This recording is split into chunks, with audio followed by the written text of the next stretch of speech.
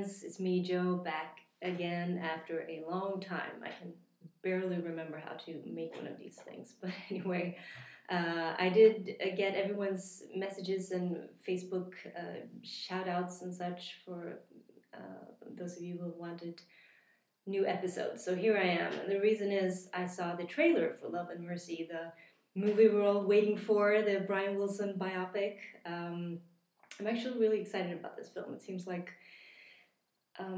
there's an ambition to it that hasn't been in the other similar projects. Well, I guess they're not similar, but Summer Dreams and The American Family, and I just think that there seems to be not just a bigger budget and bigger sort of production around this film, but there seems to be an ambition to actually do something maybe a little more artistic, maybe a little different, deeper storytelling, hopefully, and not just one of those biographies when this happened and this happened and this happened. It seems like there's a little bit more of an idea to make something more out of this film. And its release date is in June 15th, 2015, so it's a while away yet, but the trailer, at least the version I saw, I thought was pretty promising. I mean, it was kind of stuff that you would expect they would include in a trailer, and yet I think it's kind of an odd thing that they have Paul Dano, or Dano, I'm not sure how to say it, he plays the young Brian, and then John Cusack, the older, well, really only 40-ish Brian, I suppose.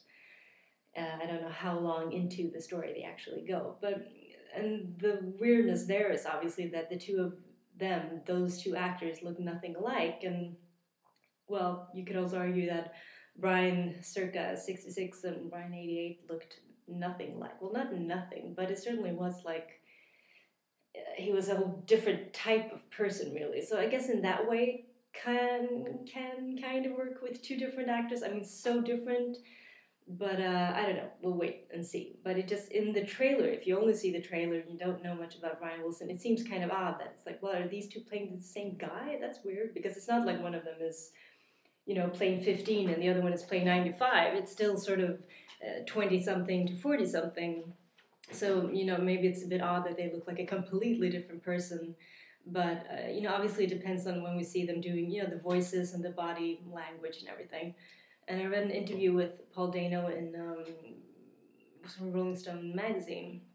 And he actually had some really good things to say. I was really impressed, or rather just, it seems like he really gets it. I just want to read a brief little part of this. And they say, the question is, on a scale of 1 to I own several Smile bootlegs, how much did you know about Brian Wilson prior to getting involved? And he talks a little bit about, his answer is that he talks a bit about that. He knew a little bit, but he wasn't really clued into it. And then he says, but it wasn't until I read the script that I realized the extent of this guy's struggle. It was a real holy shit moment. The first thing that really struck me about his story was not just that he eventually came to this place where he could live a more stable life, but that throughout his whole ordeal, he still wanted to make music that made people smile and help them heal. I wanted to spend time with that guy. And he goes on to say, so I just started immersing myself in all things Brian. Anyone recognize that? I listened to everything I could, started reading through his biographies, just hunted down everything I could find. I just thought about it night and day. It was in the bloodstream before I even had the part.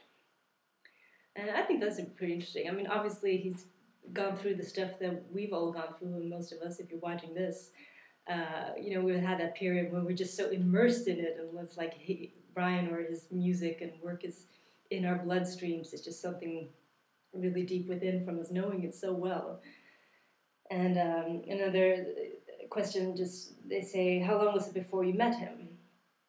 And Paul Dano answers, quite a while, because I didn't want to seek him out right away. I wanted to hold off meeting him for as long as I could, because he's a much different person now than he was during the Pet Sounds era, and I was really intent on channeling that particular person. You hear the energy in his voice during those 60s session tapes, and it's like, let me see how I can get close to that. Brian is in the music. It might sound weird to say this, but I feel like the truest sense of who this guy was and is can be found in the songs. I wanted to really learn how to listen to him first. I think that's that's spot on. It's the truth, isn't it, about Brian, that, the way to really get to know him or get to know him the deepest way possible, it is in the music. And I think it's really a promising sign that the actor portraying him really got that part of it. And I can't wait to see the movie. Let me know what you think. Are you excited about this film? Are you nervous about it? Is it going to be Summer Dreams #2 with the phony beers and the ridiculous stuff? I hope not, but I don't know. So hopefully it's a bit better than that. And yeah, can't wait to see it. Let me know what you think. Facebook.com/Beach Boys Podcast or beachboyspodcast@gmail.com. Love and mercy.